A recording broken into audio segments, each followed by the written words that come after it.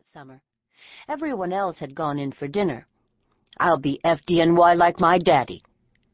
Certainty shone from his eyes as they made their way onto his front lawn, "putting out fires and saving people." "That's fine for you." She dropped to the ground and leaned back on her elbows. "When I grow up, I'm going to live in France." She stared at the hazy, humid New York sky. "Artists live there." "Oh, yeah?" Jake flopped down beside her. "Before or after you marry me?" She lowered her chin to her chest and raised her eyebrows at him. "What makes you think I'd marry you, Jake Bryan?" "Because," he twisted his baseball cap and shot her a grin, "you love me, and you always will." That had been it, really. They didn't date until high school, but after that summer, Jake Bryan had been the only boy for her. "What do you see in him?" Her father peered at her over the top of his newspaper the day after her 18th birthday. "He'll never be rich." Jamie had rolled her eyes. "Money isn't everything, Daddy." "But security is." Her father let the newspaper fall to the table. "You'll get neither from Jake." Anger had flashed like lightning across Jamie's heart. "How can you say that?" "Because." Her father had rested his forearms on the table, his expression softer. "It's a tough job fighting fires in New York City. The danger's always there, Jamie, as close as the next call." He gestured in the direction of Jake's house. "Look at his mother. She lives with the danger every day. It's in her eyes, part of who she is. That'll be you one day if you marry Jake Bryan." Her father and Jake's were both Staten Island men, hard-working New Yorkers who made the commute to Manhattan every day. But the similarities stopped there. Jake's father, Jim, was a fireman, a chaplain who always had something to say about God or the importance of faith. "What good thing has the Lord done for you today, Jamie?" he'd ask, grinning at her with piercing blue eyes that would light up the room. Jamie was never sure how to answer the man. She had no practice at giving God credit for the good things in life. Small wonder, really. Her father, Henry Steele, was an investment banker who had built a small financial empire with nothing more than brains, determination, and self-reliance. At least, that was his explanation. Their family had lived in the same house where Jake and Jamie and their daughter Sierra lived today, in an elite section of Westerly, not far from the Staten Island Expressway and the ferry ramps. The sprawling two-story colonial had a finished basement and a built-in pool in the backyard. Back then, Jamie and her sister had been friends, just 2 years apart and living the charmed life of summer beach parties and winter vacations in the Florida Keys. All of it compliments of Henry Steele's hard work and ingenuity. God got no credit at all. "A man doesn't need anyone but himself," he would tell Jamie and her sister. "Religion is a sign of weakness." Then he'd shoot a pointed look at Jamie. "Of course, when a person fights fires in New York City, faith might be a necessity." And so Jamie waited month after month for something terrible to happen to Jake's father. But in the end, it had been Jamie's father, not Jake's, who died the tragic death. One evening, when her parents were driving home from the ferry, her father lost control at the wheel, careened off the road, and wrapped their car around a telephone pole. By the time paramedics arrived at the scene, both her parents were dead. Jamie was 20 that year, her sister 18. Their parents carried $1 million life insurance each, and a lawyer helped the girls work out an agreement. Jamie got the family house. Kara got a full ride to Florida State University in stocks. They were both given enough savings to last a lifetime. But no amount of money could stop the arguments that developed over the next few years. An ocean of differences lay between them now. It had been 5 years since they'd spoken to each other. 3 years after the death of her parents, Jamie remembered her father's warning about Jake's job as she stood by and watched him graduate with his fire science degree. Weeks later, he was hired by the New York Fire Department.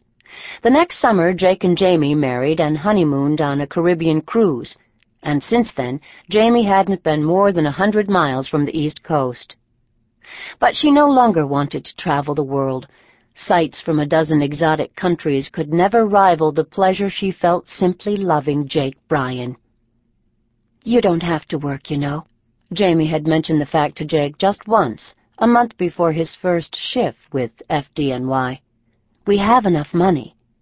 Jake had bristled in a way she hadn't seen him do before or since. "Listen, fighting fires in New York City is part of who I am, Jamie, deep inside me." His eyes held a hard glint. "It's not about the money." The bagpipes stopped, and a sad silence hung in the air. A bugle cry pierced the quiet morning, and the lonely sound of taps filled the street. Jamie stared at the coffin again. The dead man had been a probie, a probational firefighter still serving his first year with the department. This time deadly smoke, fiery flames, and falling ceiling beams weren't responsible. The man's engine company had simply responded to an auto shop on fire. For several minutes the probie worked a massive hose reel at the side of the engine. Then he climbed back into the cab. His buddies found him not long afterwards, slumped forward, dead of a heart attack at 27 years old, just 5 months after graduating top of his class. He was the 4th fireman to suffer a fatal heart attack in 10 months. The bugle rang out its last note, and in very little time the sea of blue began to break up. Jamie and Jake held hands as they made their way back to his pickup truck and headed home to Sierra. Sierra. The image of their 4-year-old daughter filled Jamie's heart, and for a moment dimmed the deep ache there. Sierra had Jake's blue eyes and Jamie's trademark dimples. No one knew where Sierra had gotten her blonde, silky hair, but she was a beauty, inside and out. Days like this, Jamie could hardly wait to hold her, to soak in the warmth and hope of her precious laugh. The girl had held both their hearts captive since the day she was born. Jamie stared out the truck window. Manhattan smelled of warm bistros and cabbie exhaust fumes. It didn't have a downtime. The sidewalks teemed with people as much now as they would on a weekday. She keyed on a couple about the same age as she and Jake, dressed for business, walking briskly toward some lower Manhattan destination. The two exchanged a smile, and for a fraction of a second, Jamie wondered, do they know about the dead fireman? Do they spend time pondering the fact that men like Jake are willing to die for their safety? Jamie shifted and slipped her hand into Jake's. Of course they don't. Unless they know a firefighter or police officer, unless they regularly attend the funerals, why would they? She leaned back in her seat and looked at Jake. The silence between them was heavy, and words didn't come until they hit the ferry docks. When's the last time you had your heart checked? Jake glanced at her. What? Your heart. She swallowed and tried to find a neutral tone. When's the last time you had it checked? Jamie. Understanding flooded his eyes. I'm fine. There's nothing wrong with my heart. I'd rather have the doctors decide. Honey, heart attacks are part of life. He worked his fingers a little more tightly between hers and kept his eyes on the road. Not just for firemen. She stared out the window again and let the air ease from her lungs. Did he always have to read her mind? Couldn't she keep even a little fear to herself? He would never be honest with her as long as he knew she was afraid. Every time he sensed her concern, he had the same answer. Not me, Jamie. I'll be careful. Nothing'll happen. And now this. There's nothing wrong with my heart. They pulled into line at the Whitehall terminal and inched their way onto the ferry. When they'd driven up as far as they could, Jake slipped the truck into park and faced her. His voice was a gentle caress. I'm sorry. She turned to him. For what? For the funeral. He bit his lip. I know how much you hate them. A cavernous pit of sorrow welled within her, but she wouldn't cry. She never did. Not in front of him, anyway. It's not your fault. You could stay home next time. He reached out and loosely gripped her knee. Lots of wives do. No. She gave a quick double shake of her head. I'd rather go. Jamie. The ferry gave a slight lurch and began to move across the harbor. I would. She gritted her teeth. It reminds me what I'm up against.